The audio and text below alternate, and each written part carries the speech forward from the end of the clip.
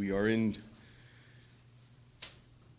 chapter 12, actually the last couple verses of 11 and 12 to verse 36 of chapter 12, another huge portion. Next week is small in comparison.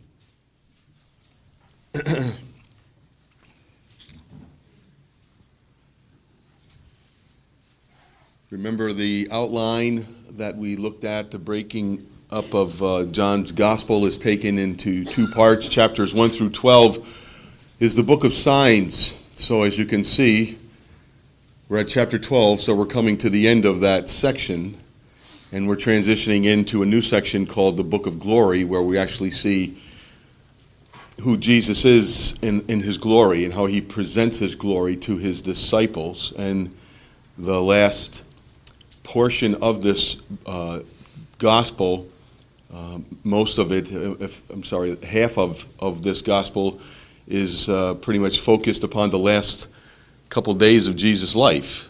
So it shows quite the importance of Jesus' teaching to his disciples during that time and where John's focus is. So I hope you can see the division of that as you hear the language, as we look at the passages, as we see the different focus of John, who composed this gospel in a particular way for a particular reason. And hopefully you see that we've come to that seventh sign of raising of Lazarus, that pinnacle of what he has, his dominion over death and his dominion over all of creation. And the pinnacle of creation is humanity, and yet he has dominion over that as well. We see Jesus having that, so he's revealing himself as something different than what other people have been thinking of. We see in verse 55 of chapter 11, now the Passover of the Jews was at hand. This is the third and last Passover that we've seen. This is the third Passover and the last post-Passover. Let me say it this way. This is the Passover, the one that we've been all waiting for. John's been waiting for and leading up to this point. The Passover of the Jews was at hand, and many went up from the country of Jerusalem before the Passover to purify themselves, and they were looking for Jesus. And saying to one another as they stood in the temple, what do you think? That he will not come to the feast at all? They're questioning. Now the chief priests and the Pharisees had given orders that if anyone knew where he was, they should let them know so that they might arrest him. 6 days before the Passover, so John gives us a time frame, Jesus therefore came to Bethany, where Lazarus was, whom Jesus had raised from the dead. So they gave a dinner for him there, meaning not Lazarus, but Jesus. Martha served, and Lazarus was one of those reclining with him at the table.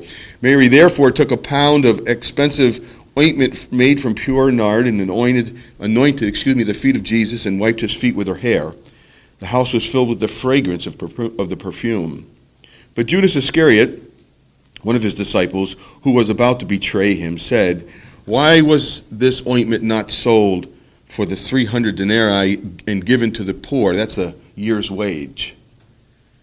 He said this not because he cared about the poor, but because he was a thief. And having charge of the money bag, he used to help himself to what was put into it. Jesus said, leave her alone, so that she may keep it for the day of my burial. For the poor you always have with you, but you do not always have me. When the large crowd of the Jews learned that Jesus was there, they came, not only on the account of him, but also to see Lazarus, who was raised from the dead. So the chief priests made plans to put Lazarus to death as well, because on account of him, many of the Jews were going away and believing in Jesus. So you can see how determined they were, because their place, as they said last week, we looked at our place and our nation are in danger.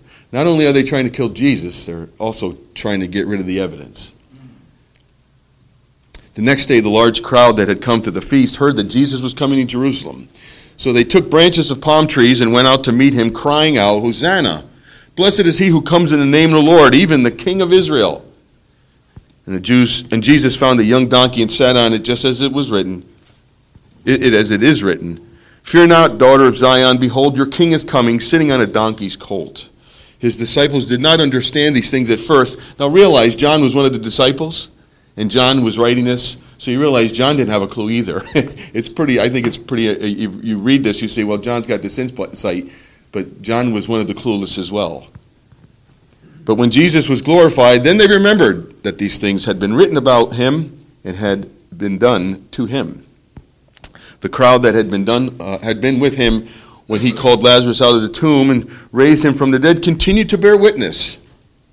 The reason why the crowd went to meet him was that they heard that he had done this sign. Remember, no wasted words with John. That meant something when he says that sentence. So the Pharisees said to one another, "You see that you are gaining nothing? Look, the world has gone after him." Now among those who went up to worship at the feast were some Greeks. So these came to Philip, who was from Bethsaida in Galilee, and asked him, "Sir, we wish to see Jesus." Philip went and told Andrew. Andrew and Philip went and told Jesus. And Jesus answered, "The hour has come for the Son of Man to be glorified. Truly, truly, I say to you, unless a grain of wheat falls into the earth and dies, it remains alone. But if it dies, it bears much fruit. Whoever loves his life loses it, and whoever hates his life in this world will keep it for eternal life. If anyone serves me, he must follow me, and where I am, there will my servant be also. If anyone serves me, the Father will honor him. Now is my soul troubled, and what shall I say? Father, save me from this hour. But for this purpose have I come to this hour. Father, glorify your name." Then a voice came from heaven, "I have glorified it, and it will glorify it again, and I will glorify it again." The crowd that stood there and heard it said that it had thundered. Others said, "An angel has spoken to him." Jesus answered, "This voice has come for your sake, not mine. Now is the judgment of this world. Now will the ruler of this world be cast out. And I, when I am lifted up from this earth, will draw all people to myself."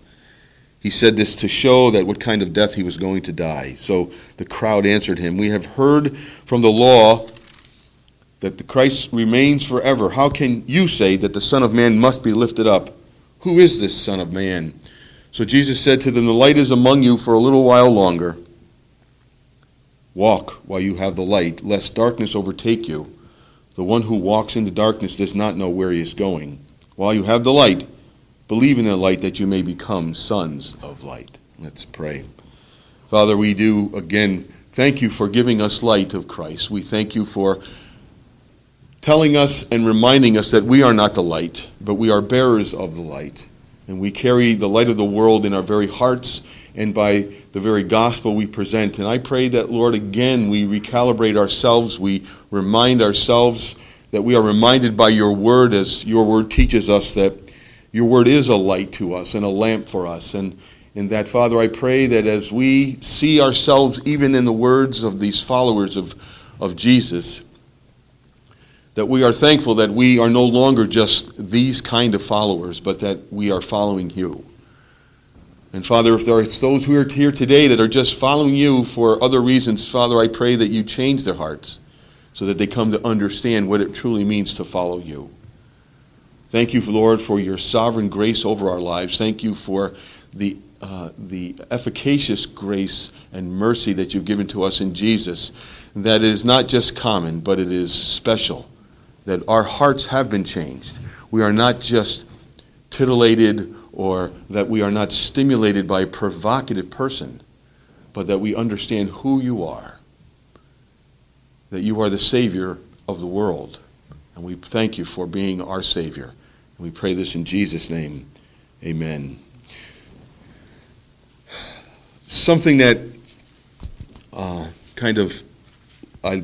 took me and made me think a few things here this morning, and as I read this passage, is this the very last couple verses.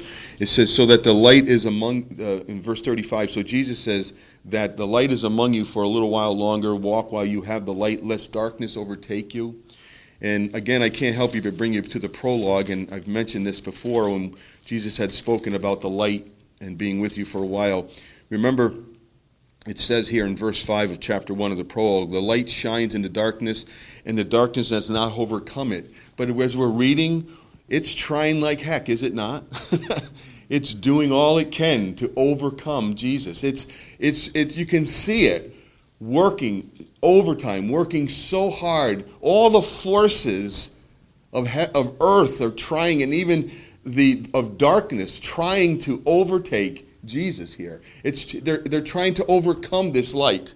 And we see it happening in everyone that is coming into Jesus. We're thankful that it is not happening to all, but to every group of people that we've seen that they are trying to snuff this out. And so we see that John tells us from the very beginning that you're going to read this story, you're going to hear about this story, you're going to read this gospel, and you're going to see that darkness is trying to snuff it out, but it will not overcome it. But it'll keep on trying.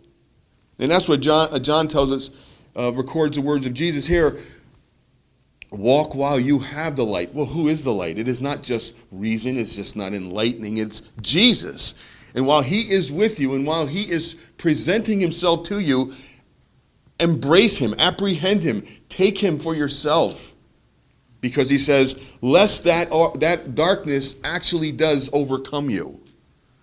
And that's that's happening in the world. It happens today that the darkness is trying to overcome, is trying to snuff out Jesus. It's happening in every sphere of life and from every person, from every nationality across the earth. There are people who are actively working to snuff out the light. Even in churches there are people who are trying to snuff out the light of Christ. Because he is presenting himself, if the Word of God is being presented as it is, it's impossible to not see that Jesus is the only way, is the only truth, is the only life that God offers that is everlasting and it hasn't any hope. People do have hope in the world, but it is as Daryl said, a futile hope. It's a hope that's vain, that's empty, that's meaningless, that takes them nowhere. It's hope, it's real hope. It's their hope. People have all kinds of hope. But it's not hope that's going to take them anywhere. And we're trying to do this as we present the gospel, that there is another hope, and there's a hope in only one person, that is Jesus. And that's what John's gospel is all about.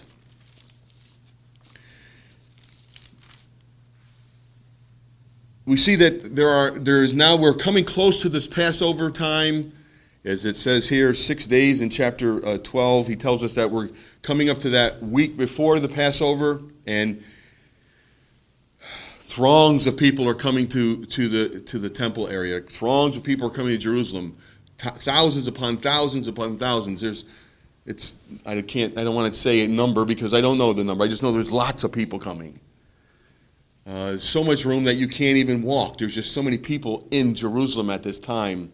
And they're coming, as it says here, as John tells us in chapter 11, verse 55, they're coming to purify themselves because according to the law and because of ritual, it takes some people go through 7 days of purification. So you can see why there are so many people coming and they're around Jesus and around that area during this time frame. But you're seeing that these people are following Jesus.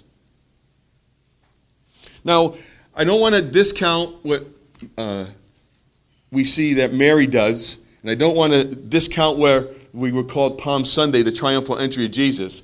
We're going to look at those. But really what I'm focusing on is verses 20 on, where he says, now among those who went to worship at the feast were some of the Greeks. Because what did they say? Sir, we want to see Jesus.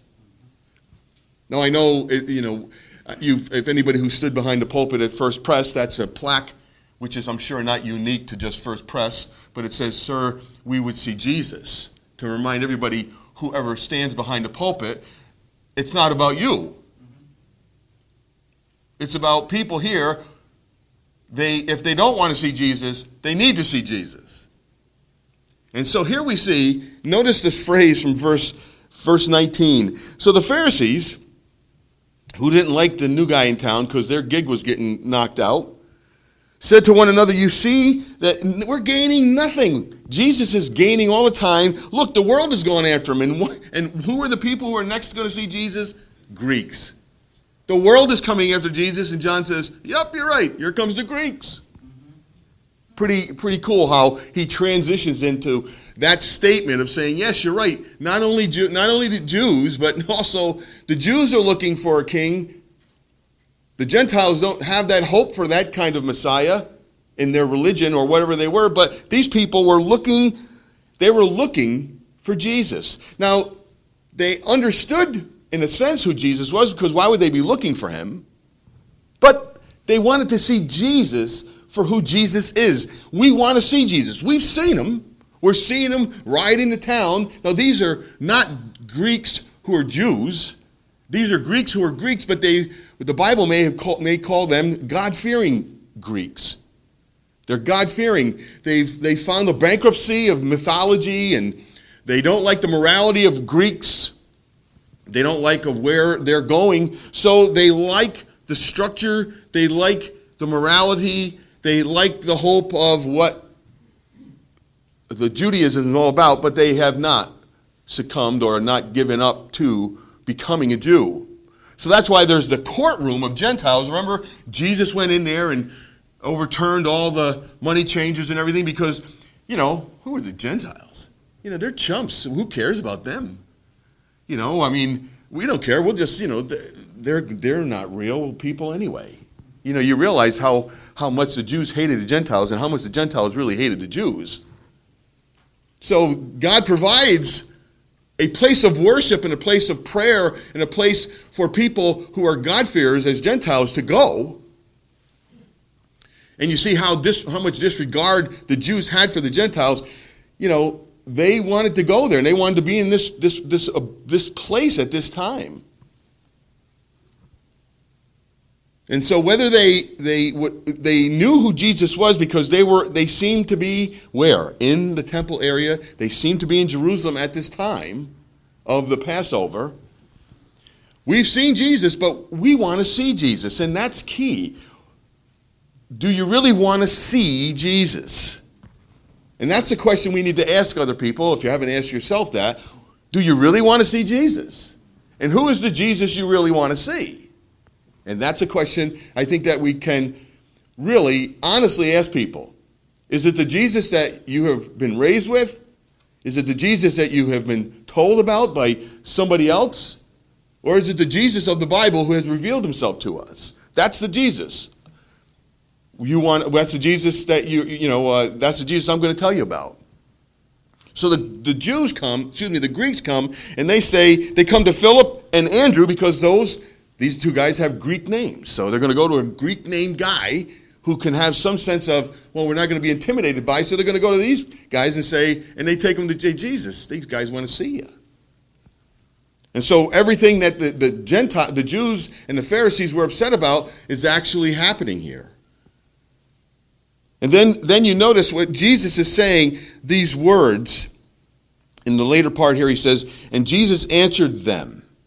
You want to see me? Then let me tell you. Now, remember the first sign. Let's go back to the first sign. The wedding at Cana. Well, we don't have to turn there. I can tell you. The wedding at Cana. What did Jesus tell his mother? Woman, what do I have to do with this? What? It is not my hour. Then we turn, being going back so far, let's turn to chapter 7. Turn to chapter 7, verse 30.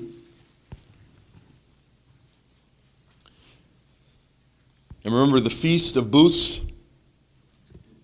And verse we see that he says, so they were seeking to arrest him, but no one laid a hand on him because his hour had not yet come.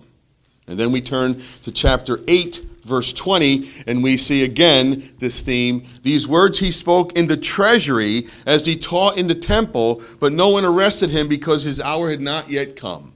What does Jesus say here? It's here. It's arrived. Now that the world is coming after Jesus, now that the Gentiles are coming into Jesus, it inaugurates this whole thing of, wow, his hour's come. He's drawing, as he says here, he's drawing the world to himself. People are not driving people to Jesus. I can't drive anybody to Jesus. You can't drive anybody to Jesus. People have to be drawn to Jesus.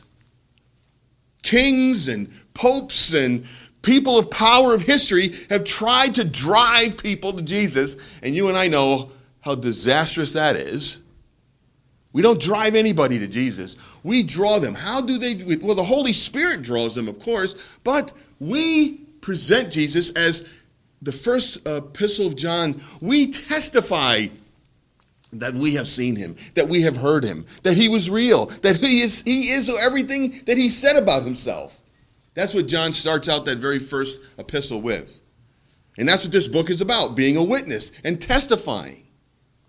And so Jesus has been doing that all this time for these chapters of his ministry. Now almost, it's going to be the third Passover, the third year of his ministry. We see Jesus now coming to this place and saying, the hour, it has come. It is the hour, it has come. That's really what it says. It's here. And then he says, for the Son of Man to be glorified. And truly, truly, I say to you, and Jesus now tells them what kind of ministry it will now be. Now notice, people want to see who Jesus is. And we've seen people having reactions to Jesus, as we've talked about, that happens in our real life. And we also see different views of who Jesus is. We're going to see in the beginning of chapter 12 that Mary is so overcome and is so great, has so much gratitude toward Jesus about what he had done for Lazarus, that notice she does something, whether she has the intent or not. I think she does. Other people do too. Seem to understand that after seeing Jesus raising Lazarus from the dead and Jesus saying to her, hey, this death isn't his real problem, and it's not your only problem. Your real problem is spiritual death. That's your real problem. You're going to die, and you're going to need the clothes like your brothers had, we took off of them, but there's going to come a day when you're never going to need those clothes anymore because you're never going to be dead.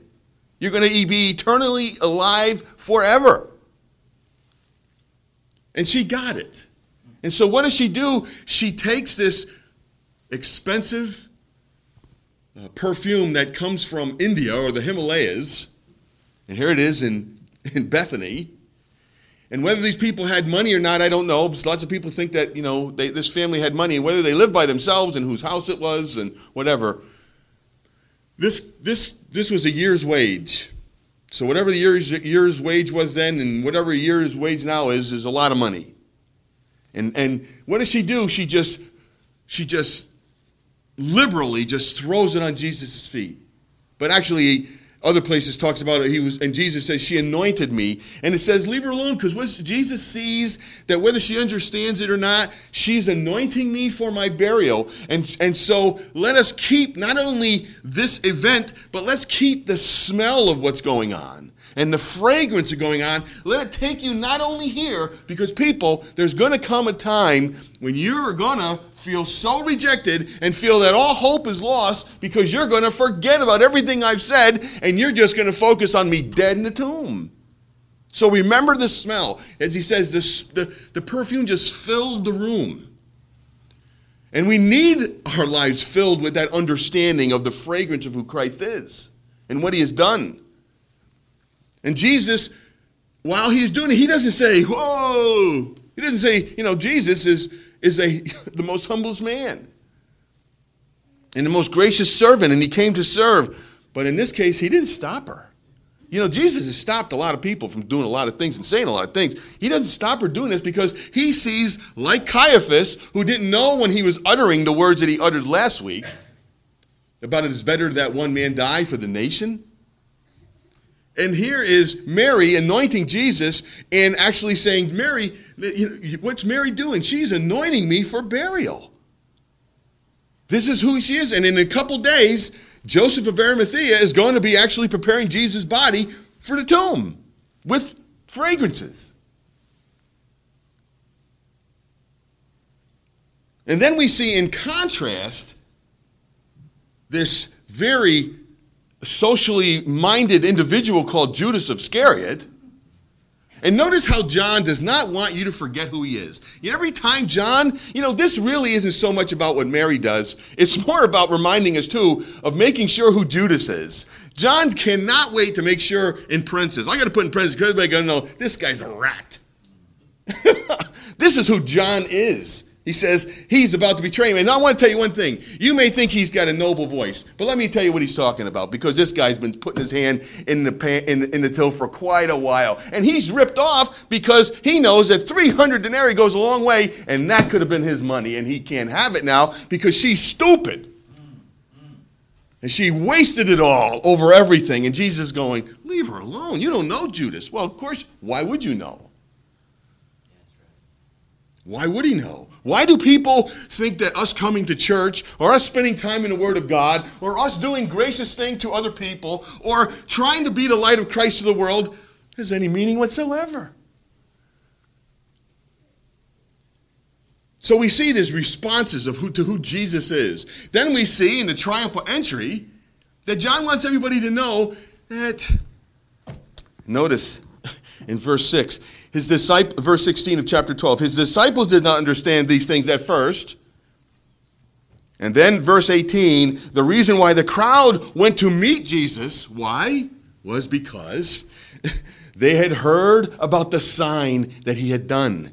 Not that he was the Messiah, but that he was a miracle worker, and he's the guy that we want to elect to be the next king.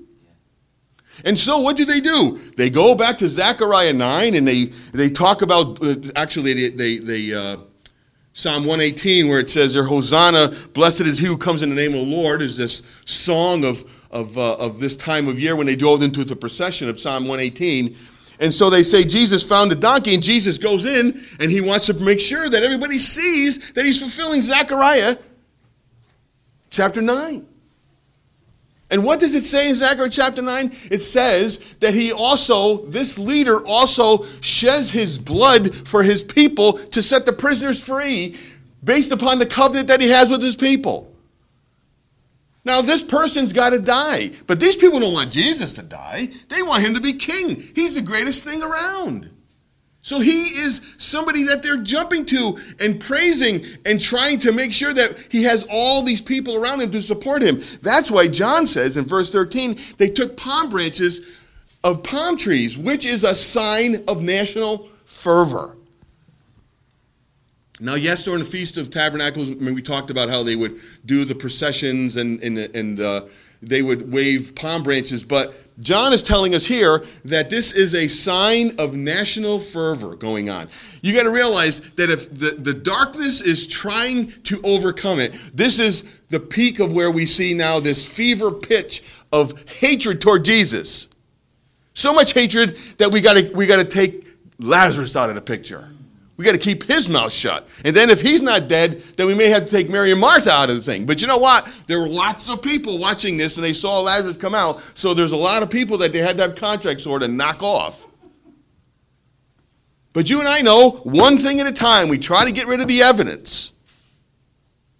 So we see that this response to who Jesus is either one of understanding and giving graciously, regardless of what it all means. We give it to Jesus because he's worth everything. What's a year's wage? In light of what Jesus has done. Well, you and I can know, I have a different wage, Pastor Jim. Yeah, I agree. A year's wage is a lot. But Mary's just going forward and just showing that if he has done that, he means everything to us. But to Judas, and even in the other Gospels, the disciples were a little ticked off going, what is she doing? Because they didn't understand it. And then John tells us that during the Passover, during this Palm Sunday scenario which we look at, John says, don't get excited about these people. Because remember in chapter 1, we see that Jesus, or maybe it was chapter 2, I don't remember at the moment, Jesus says, John says to him, and many came to follow Jesus, but Jesus did not care, and Jesus knew their hearts, so he didn't get too excited about who they were. He didn't get excited about the crowds because he knew that they were focusing on the sign.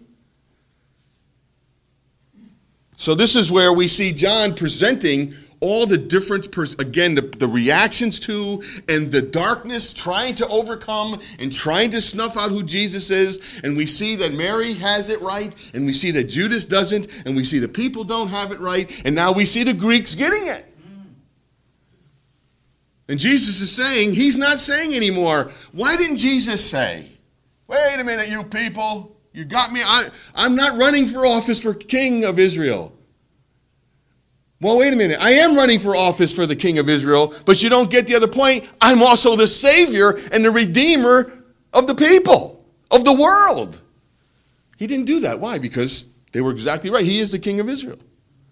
He didn't say, stop, stop. He was saying this is a prophecy that is going to be fulfilled. This is exactly who Zechariah was talking about. Me riding on a donkey, entering the city of Jerusalem, which is now in the grips of Satan. Because remember, functionally, judiciously, in a response, Jesus has turned his back. Jesus has turned his back upon the people. He's turned his back upon the temple. And he is condemning it. And Jesus, goes on and he says, here's a teaching moment, folks. He goes, whoever loses his life, whoever hates his life. Now, we need to be careful that we don't take these to the extreme. Because we can say to somebody, whoever hates his life in this world will keep it. And lots of people, including myself, have hated their life at some time. Have you not? I've hated my life. Hated it. To the point that I wanted to vacate the premises. I've told you that. I've hated life.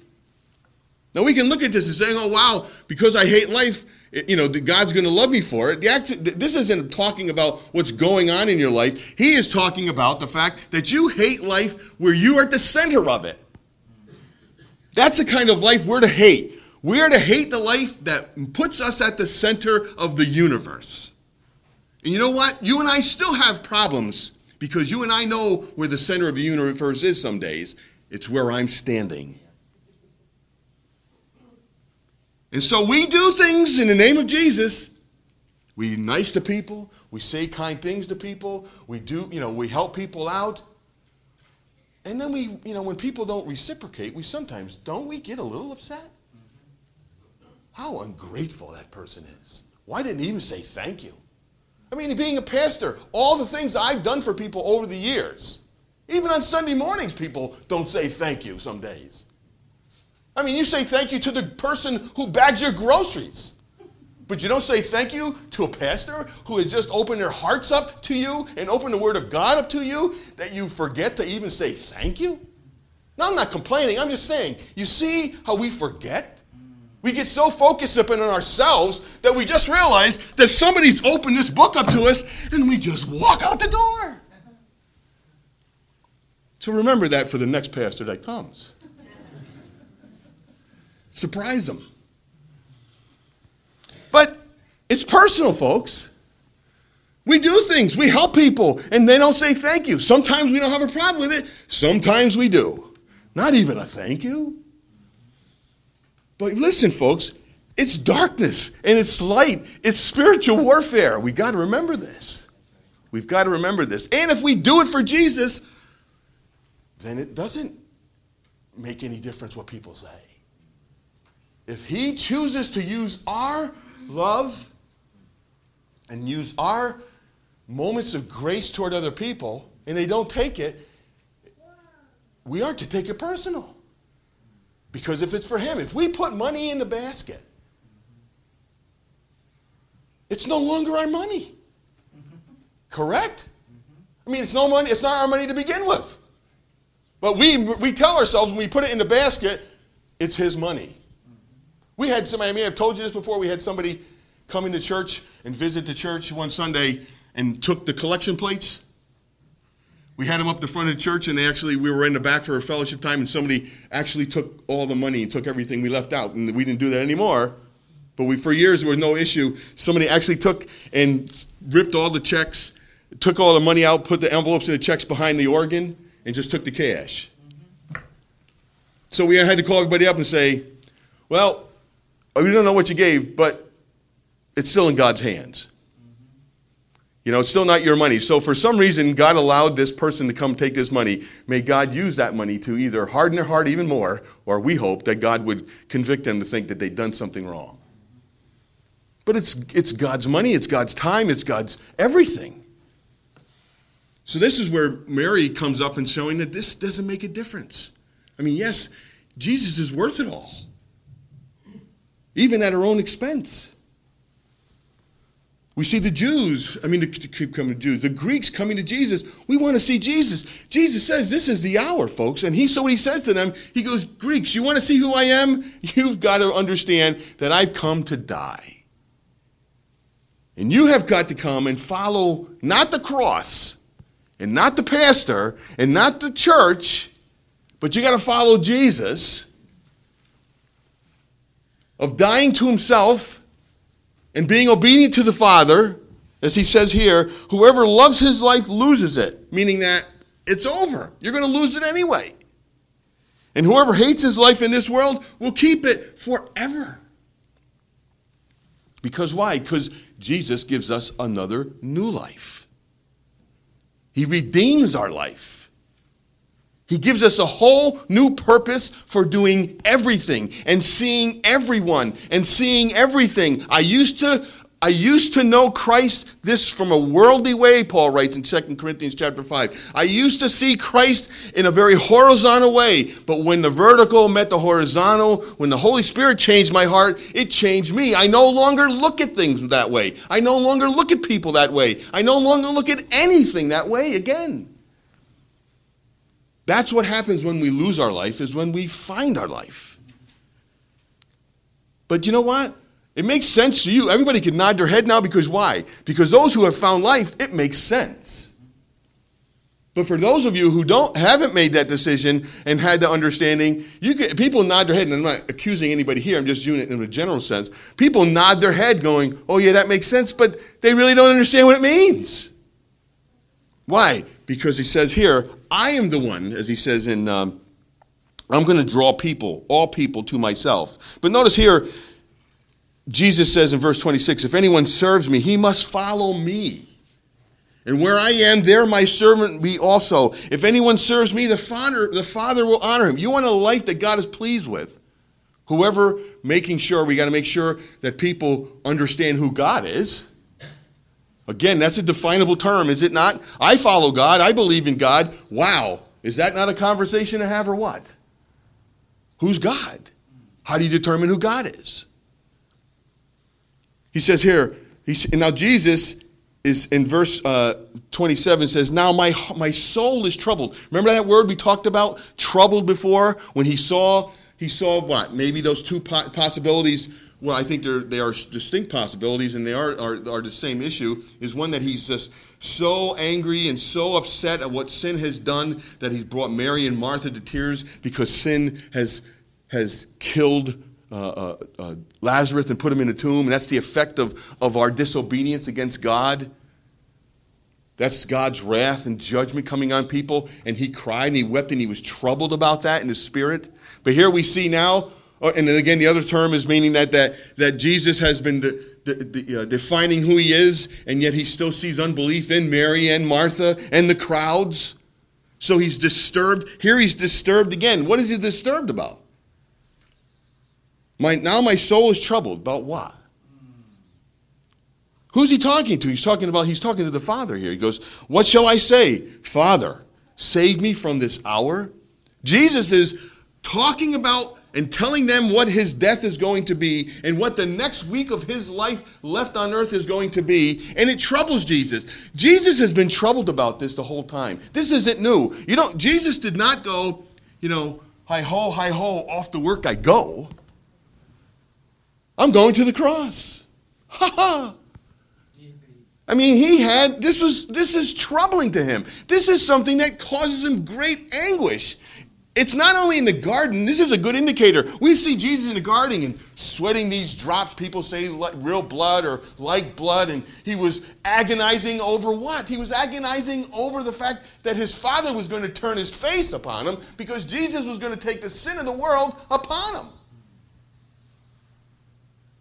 Jesus is troubled before he gets to Garden of Gethsemane. We see it right here. Jesus is not just taking this with a glance. He's realizing that he's talking about it, but he's saying, this is the hour I've come from. I've been talking about this hour for the last 3 years, and it's here. And what shall I say? Father, take this cup from me? Father, take this hour away from me? He goes, no, this is the very purpose I came. Father, he says, glorify your name. Not anything else. Glorify your name, Father. And what is his name? His name is embodied in Jesus. His name is forgiveness. His name is mercy. It's how God has revealed himself to us in so many different ways in the Bible. Your name means something to some people. When they think of your name, an image goes through their mind.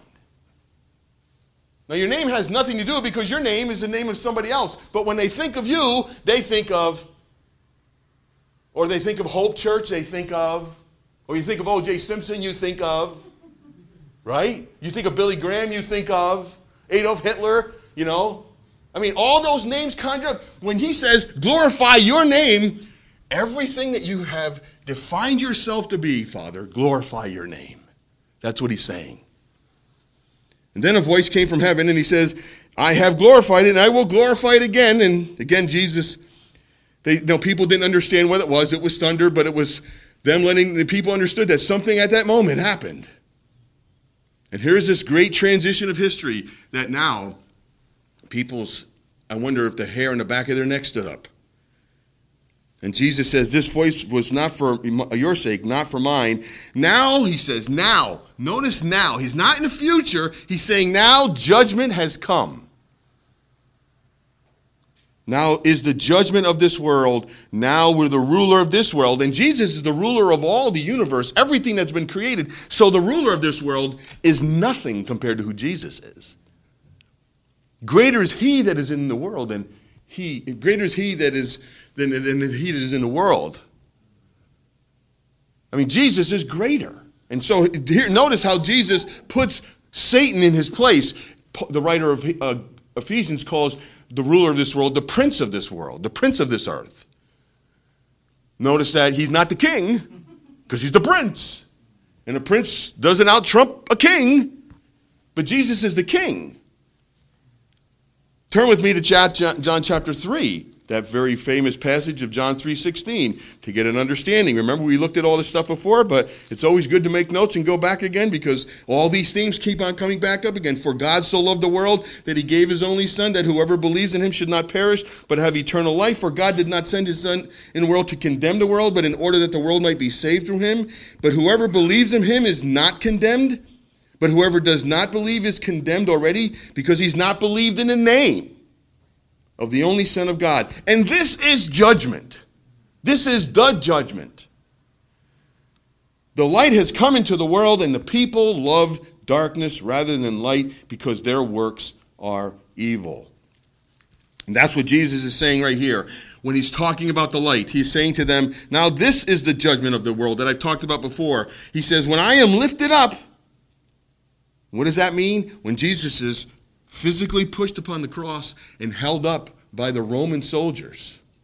And then when he is resurrected, and then when he is exalted in his ascension, when he is lifted up, remember, verse 16, the disciples did not understand this until Jesus was glorified. When I am lifted up, then he says, I am going to draw all people to myself.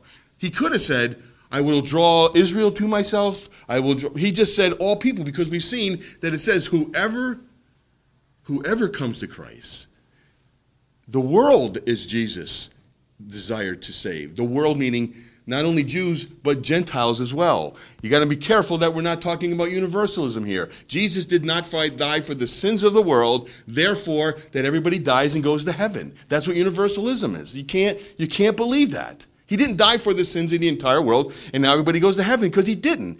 Because he says he died for the sins of the world, and whoever believes in him, and he says this, if you don't believe in Jesus, you're condemned. If you believe in Jesus, you have eternal life. You see the difference. You see that there's a choice here.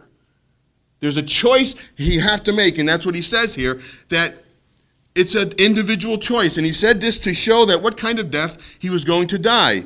And that's when we go on and we see here that he says the Son must be lifted up. These people didn't understand what he was talking about. The light is among you for a little while longer. Walk while you have the light. This is what I tell people when I talk to them about the Lord.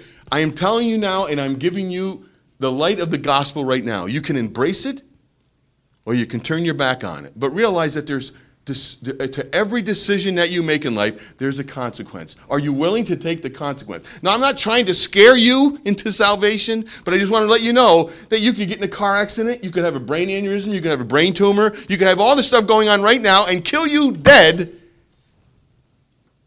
and then you're in trouble. But maybe God's going to preserve your life for a long time and keep on showing himself to you. I don't know. I'm not God. I don't know. But I'm just telling you that that is what the decision that you have to make. And I think we have every right to tell people that thing. We have every right to tell people because this is a life and death situation. We are not ashamed of the gospel. And that's what the gospel is. You are either judged or you're saved. You either believe in Jesus or you hate Jesus. And then ultimately means that God hates sinners and everybody will go to hell who does not follow Jesus. And that's what hell is. So you can see the responses as John closes this book of signs. We're not done yet. We still got one passage left to go. But Jesus is closing that and transitioning that, and his public ministry is going to be coming to an end. And now he focuses his time not on everybody else, but he focuses his time on the disciples because he wants them to really understand. Because you realize when they saw Jesus hanging on the cross, they were defeated. They said, it just doesn't work. It didn't work. It did nothing. He wasn't what we thought he was. And that's what we got to be careful. Remember, Peter says, prepare yourselves. Gird up your loins. Prepare yourself in 1 Peter. Make sure that you're ready for when trials and tribulations come. Jesus is trying to prepare, when you get to chapter 13 on, he's trying to prepare the disciples as much as possible for what is going to happen so they don't lose sight of who Jesus is. Now, by God's grace, what does God do? God began in that work in him. God kept him, except for the one who was meant to be a traitor, when that was Judas. And Jesus says, go ahead, do what you were created to do. And that was to betray me. I mean, that was what, Judas he made a decision. What was he driven by? 30 pieces of silver. And he was ticked off because Jesus wasn't the Messiah that he thought he was. And some people get mad at Jesus because he's not the man that they think he is. He's not the Jesus that they thought he is. So they just say, forget about it. But we need to pray that God is relentless and God is tenacious and God is this person, this God, this Savior who continually, and we know that he will, which is encouraging to me and you, that if he has called you to be his son or called you to be his daughter, then he will never, ever stop until he convinces you and persuades you and draws you and changes your heart to go, wow, this is a deal. Yes, amen. This is a deal. You've gotten deals on things, and all of a sudden it goes, it's like, wow, I can't refuse it. That's a deal. The excitement comes in your heart and your mind. You go, wow, this is a good deal. Jesus presented. It's not that you're worth the deal. It's because he loves you that much that he gave you this deal.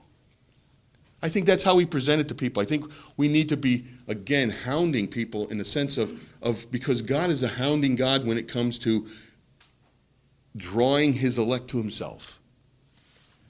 It can be discouraging. I understand. I get discouraged a lot of times when you get discouraged when you tell your children something over and over again, and then, all of a sudden they continue to do the same things they do over and over again.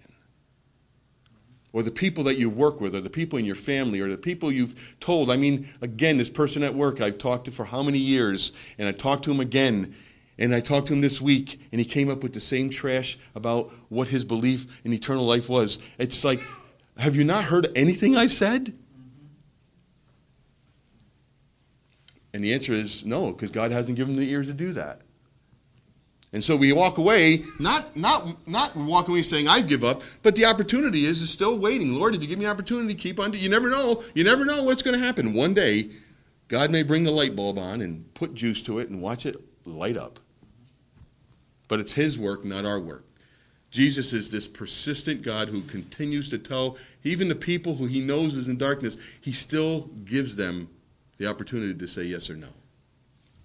So, I hope you see now this Gospel of John, how we're looking at it collectively, how John is writing it, why John is writing it, the themes, how the prologue is very important. We see the hour, we see Jesus talking about this hour, it's here. The clocks of history were waiting for this hour. They couldn't wait for this hour to come. I'm glad it came. I hope you're glad it came. We have to just be thankful that God let us, the alarm clock, go on when that hour happened for us. So let's pray. Dear God, I pray that you would take these words this morning of familiar passages and words that we've read many times together yet, but Lord, I pray that as we look at them together, we see how they are put together by your servant, why you ordained these words to be forever be able for us to read, that we have the ability to talk about them, that we have the ability to have our minds changed, to have our lenses cleaned, to recalibrate our understanding of who you are, Jesus, that we want to see you, Jesus. It is something now that we desire every week. We desire every time there's an opportunity that we want to see who you are, Jesus. And we thank you that the hour has come when you died on the cross, and the hour came when you changed our hearts, and the hour is coming when you will redeem us. Lord, we look forward to that time frame that you have ordained. And so, Lord, I pray that you use the people here at Hope to have hope in your sovereignty, and that you are sovereign over Hope Church. And that, Lord, that you will raise the right man to be the pastor, to be the teaching elder of Hope Church, that it will be the man that you desire to be coming with his family if that happens, so that he will be the instrument of your grace, that he will be the person who will continue to talk about this redemptive history that you've unfolded for us, this great news of the gospel. And Lord, that you will open up opportunities for these men and women to be able to have a Jesus for people to see that is real. We ask this in your name, dear Jesus. Amen. Let's turn to